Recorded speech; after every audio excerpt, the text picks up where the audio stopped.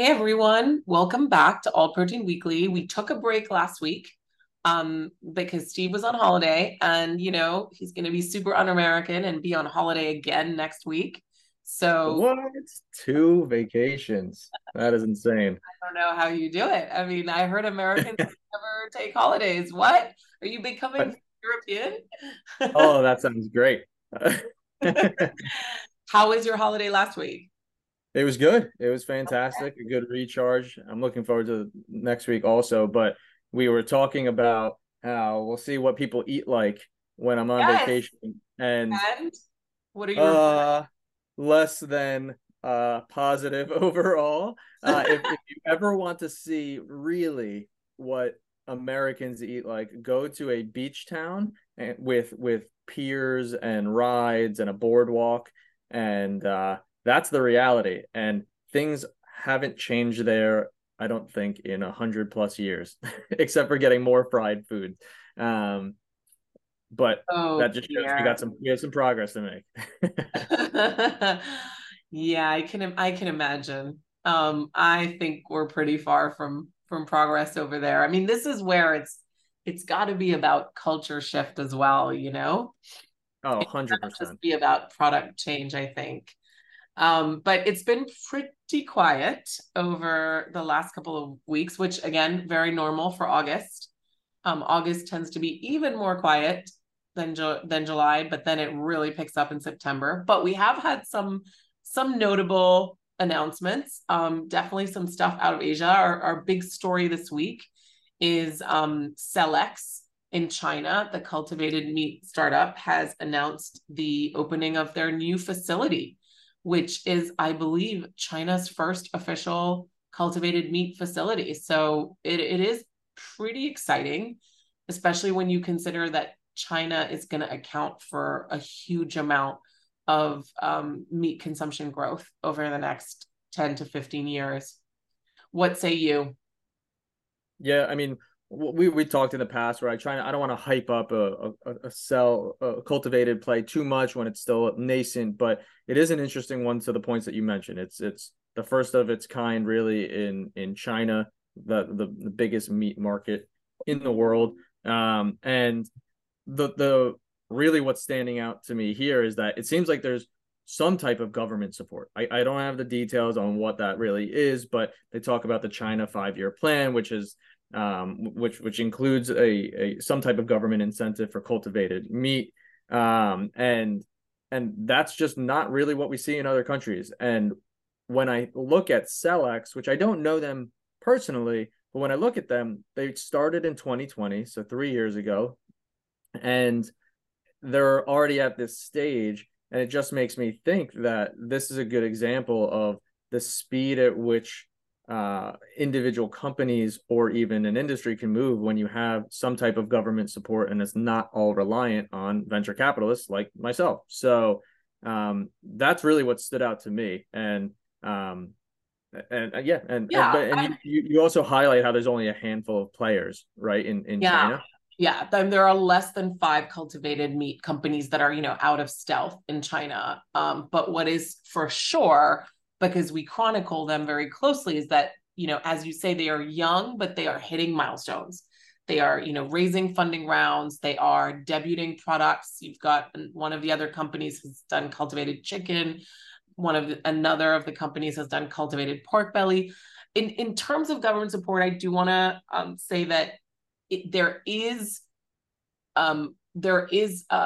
outward support, and cultivated meat and alternative protein has been mentioned in the 5-year ag food and ag plan by the government, and President Xi has called out the industry in terms of relating it to food security. And there is no doubt that all agri-food experts working on the China market will tell you domestic food security, food sovereignty is just high on the list for Beijing. What I think is happening, though, that is worth calling out is, in terms of direct support, I wouldn't say it's the government as much as I would say it's big industry. And this Mm. is where it's quite similar to what we see in countries like Korea and Japan, where you have, and even to some extent, in Thailand and in Vietnam and even in Singapore. I mean, if you look at some of the big seafood players like Thai Union and Vinh Hoan out of Vietnam, they made alliances with companies like Avon Meat and Shiok Meats, cultivated seafood companies.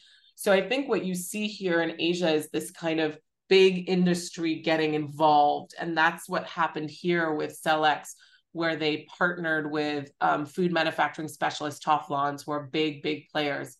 They announced in February that they were going to, build this facility. And so No, I I think, mean that's still really impactful, and I mean it could potentially be even more impactful if you're working with strategics who know the market, they have access to different types of resources, and it's more than just capital. That's really a good win. and that I don't think you see as much in the US. You're starting to see it in some parts of Europe where, you know, for example, it's Bell Group has Mhm. invested in Standing Ovation to make precision fermentation cheeses, but usually it's directly impacting their products or their business lines. Whereas here, what you see is big industry kind of relies on these startups to innovate, and then they do joint ventures. Yeah, Um, and I think that's the key there, the idea of joint ventures, because it's even in the US or Europe or just wherever, you do see some of these strategics making an investment in companies like this. But unless they actually provide some type of strategic right. resource in some way, then it kind of just makes them passive capital on the cap table, which is not as impactful. So if Absolutely. And you saw that yeah, with Tyson, where they got in to be on meat early on, made a play for like future protein, and then they got out before the IPO, and then now it's sort of like their competitors. right. Don't have this kind of like strategic partnership approach at all. Mm-hmm. It Yeah. would be better if we did. I mean, that's the ideal, is that, startups provide innovation and big companies kind of come in and see, kind of support it and yeah, make strategic alliances in order to bring that into their business strategy. No, definitely. And then the only other thing I would bring up on Celex and Cultivated in China is just this idea that you bring up there's only a handful of players, and then I think you and I have talked about this before, where we say like, so what? Does that make them behind in terms of progress? And I would argue no, it doesn't, because maybe there's 130, 150, 60, whatever number of cultivated companies worldwide, only like a handful in China, but if there's strategic support, government support for just a handful of players in China, maybe those players end up just being bigger, moving faster, and actually having just as much of an impact as the many smaller players across the world, because they have better resources. So I don't really know that it matters in a negative way that there's less companies in China. It may be better for all we know. That's true. I hadn't thought of that. That's super interesting. And that's such a good point. Like how many companies do you need in a new industry for it to really, take off? I Yeah. suppose it really depends how far each company goes. But I mean, there are also those who think that, of the dozens of companies in the different alt protein sectors, there will eventually just be consolidation and winner takes all. I don't I know. think it's going to be a long time to get there. Like right now, you look at even just conventional meat, like Tyson, Cargill, like JBS. Like there's a handful of players that kind of dominate the market, but they weren't that big to. There weren't only a handful of players to start with. It took a long time of M&A and consolidation in the industry before it got there. Absolutely. So what Well, else? What else for you stood out? today I think the big news today specifically that came out that just made it into this edition was New Culture Foods, Mm, or New Culture, I should say, a precision fermentation company out of California that has made headlines a few months ago because they debuted casein based animal-free dairy mozzarella at Mozza, which is Chef Nancy Silverton's very, very popular and kind of much loved pizzeria chain. It's in LA, but I mean, they also have them, I think, in London and other places. And I think the really big news for today for the company is that they have announced that they can now make enough casein to cover 25,000 worth of pizzas. Now, this is really significant. I think that for those who are not kind of spending their days covering precision fermentation, it might not mean much, but there are only about 30 precision fermentation companies worldwide that are really just working on a protein for dairy. And I'm sorry, dairy precision fermentation companies. And of those, a handful are working on casein because it's just been the case that casein has been really hard to scale and to produce compared to whey. So a lot more of the dairy precision fermentation companies work on whey, and the products that are in the market, most of which come from Perfect Day, the pioneer in the space, are whey based. And so that's why you see a lot of milks, you see ice creams, you see cream cheeses, soft cheeses. But if you want to make a stretchy, melty cheese, you really need casein. And it's just been hard for the players to achieve scale here. So if new culture is if this is the news, this is a milestone for the industry. Absolutely. I agree. It's definitely a milestone. I also appreciated that the reporting that you guys did at Green Queen. You talked to Irina at Change Foods, which is one of the other players in the precision fermentation dairy space, focused on casein amongst other things. And there was positive responses from her and from Change Foods, where they recognize that at this point, a win for an individual company is a win for the space. With that said, though, I do think that I give you guys credit for asking a lot of tough questions, and at the same time, I don't understand the lack of transparency around the answers to those questions. You ask questions around yields, around both wet and dry yields, around overall capacity, around a lot of different things, price points, and you just got a lot of no comment. And I think that that's fine up to a certain point. Right now, you're really not selling, you're not in the market with consumers, but when it comes time to really get in front of consumers, I'm hoping that New Culture and other companies, any other company, are just very honest about what's in their product, the inclusion rate of casein versus other ingredients, because like there's already going to be a fear of new foods to begin with. So if you're not transparent about it, I think it's going to really hinder growth. Couldn't agree with you more. And we definitely went back to the company and we had a lot of questions, like data questions, number-based questions. So how much casein is in the end product mozzarella, per kilo, let's say, and what is the yield of their bioreactor, and like how much casein have they produced today in terms of like total kilos, just in order to get an idea of where we are compared to the animal dairy industry, and kind of get an idea of like when the production levels can start making a meaningful kind of impact. And it's just very hard to gauge because 25,000 pizzas, okay, I mean, we can do some back of the envelope calculation, but without knowing how much casein goes onto each pizza, right? We don't know. We did ask them about ingredients because it's important for folks to know that it's not just going to be casein. And so they said they add water, fat, a touch of sugar, and then vitamins and minerals. So again, it's very general as a list.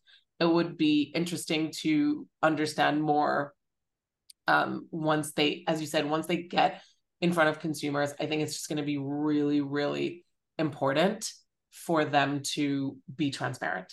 And this goes for all companies in the space. I think it's one of the criticisms that the space gets, where everyone's kind of holding on to their IP and their progress and their ingredients. And I think we would benefit from a lot more of an open source kind of transparent approach. And you've written about this. on Mm-hmm. your blog. And it's such an important point. Yeah, I mean, if you're gonna get someone to put something in their mouth, they should know what it is and feel comfortable with it, right? So, it's as simple as that. And I do think that while some transparency in the traditional food space is lacking, I think that while it's the unfortunate truth for all protein and sustainable food companies that they need to be more transparent, it's that's just how it is. You're trying to get people to eat something new, so you got to be really, really transparent about what it is, what's in it. Um, Yeah, but maybe and I they'll do think that. Maybe they'll do that. shout out to like all the journalists out there. Let's ask more questions. I think we need to get the industry used to getting more questions and, giving us more to play with so that we can situate the progress in a more kind of benchmarked way, which I, Yeah, I sometimes have trouble doing.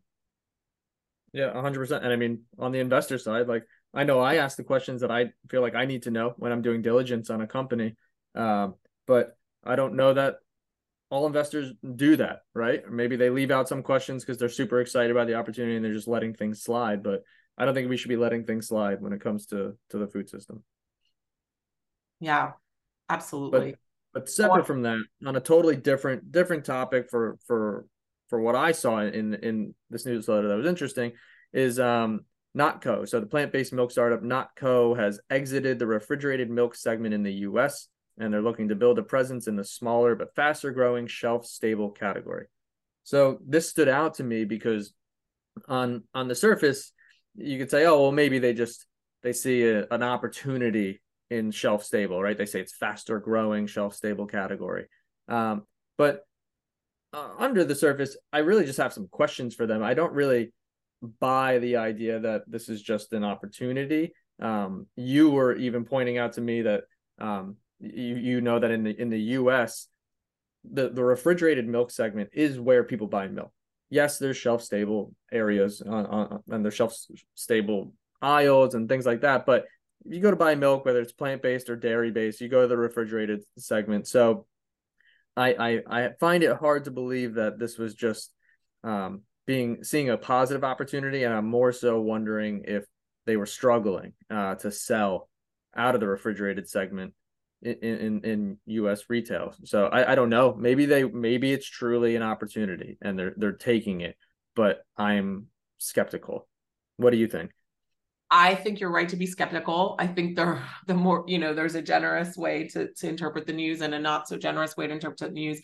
Originally, the news didn't stand out so much to me. And that is because I live in Asia, where, of course, we do have chilled dairy products and dairy milks. But I must say that we also have shelf stable dairy, and there is no, I buy shelf stable Oatly, for example. I do not buy chilled milk. So it didn't, I didn't immediately make the connection. And then I was speaking to um, a couple of folks in the industry, and they pointed out that in the US for milk, it is the chilled space that is where the competition is happening. And if you're not present there, you're essentially not present. Mm-hmm. And the understanding I had is that like you wouldn't leave the shelf space, the chilled shelf space, unless you were asked to, which means that you weren't performing. So I've had mixed reviews about the products. Like overall, I've had people on my team try it and not like it. I've had other people like it. Some people talk about like a pineapple aftertaste. I don't know. I would also say let's face it, alt milk is getting very, very crowded. Mm-hmm. The category has 15% market share. It would be interesting to see how much higher that can go. But to me, this feels like something didn't work out. Yeah, I agree. That's kind of the undertones that I'm getting as well.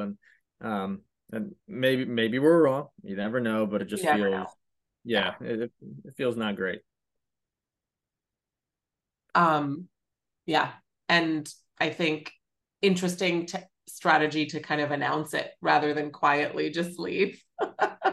Yeah, I wonder what the thought process was on that because like if it's not selling, really, like, let's just say, let's assume maybe it isn't selling and they were asked to leave. That means no one's really paying attention to it anyway, right? So I don't know that it would have caused a big stir if they just let it slide and then started shifting, but maybe they're trying to own the story and own the messaging. Indeed.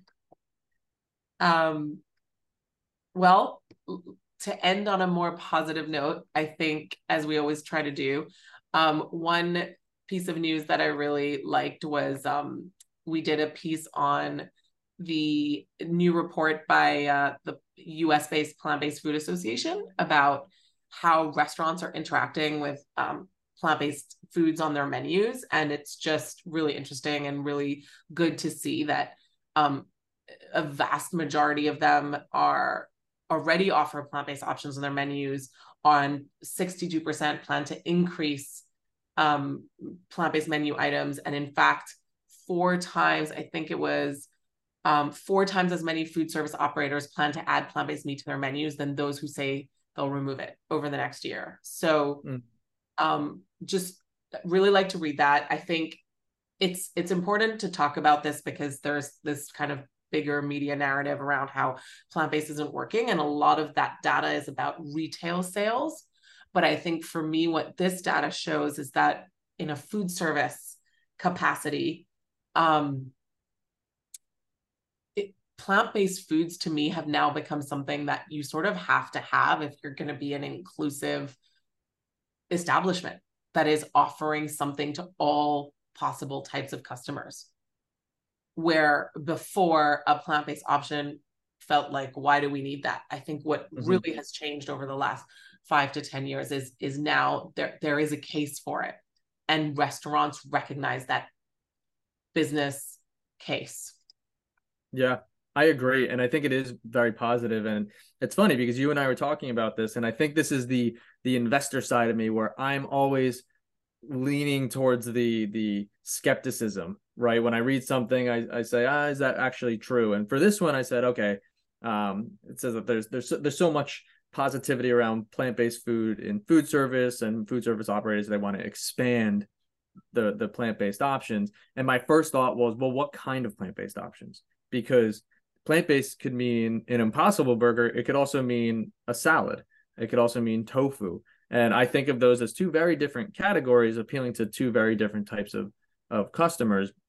And you were the one who pointed out that it's not just salads, that it was operators saying they want to increase by four times the amount of plant-based meats that they're introducing in there. So clearly this is not just saying we're adding more salad, which is fine. That's fine with me too. But there really is some type of openness to alternative proteins because they see the opportunity. So we'll see how this pans out over time. This will be really impactful if in 3-4 years from now those numbers stick and it continues to increase and take more share of a menu. But it is a little positive note in a slurry of negative media around plant-based. So food service might be where it's at. Absolutely.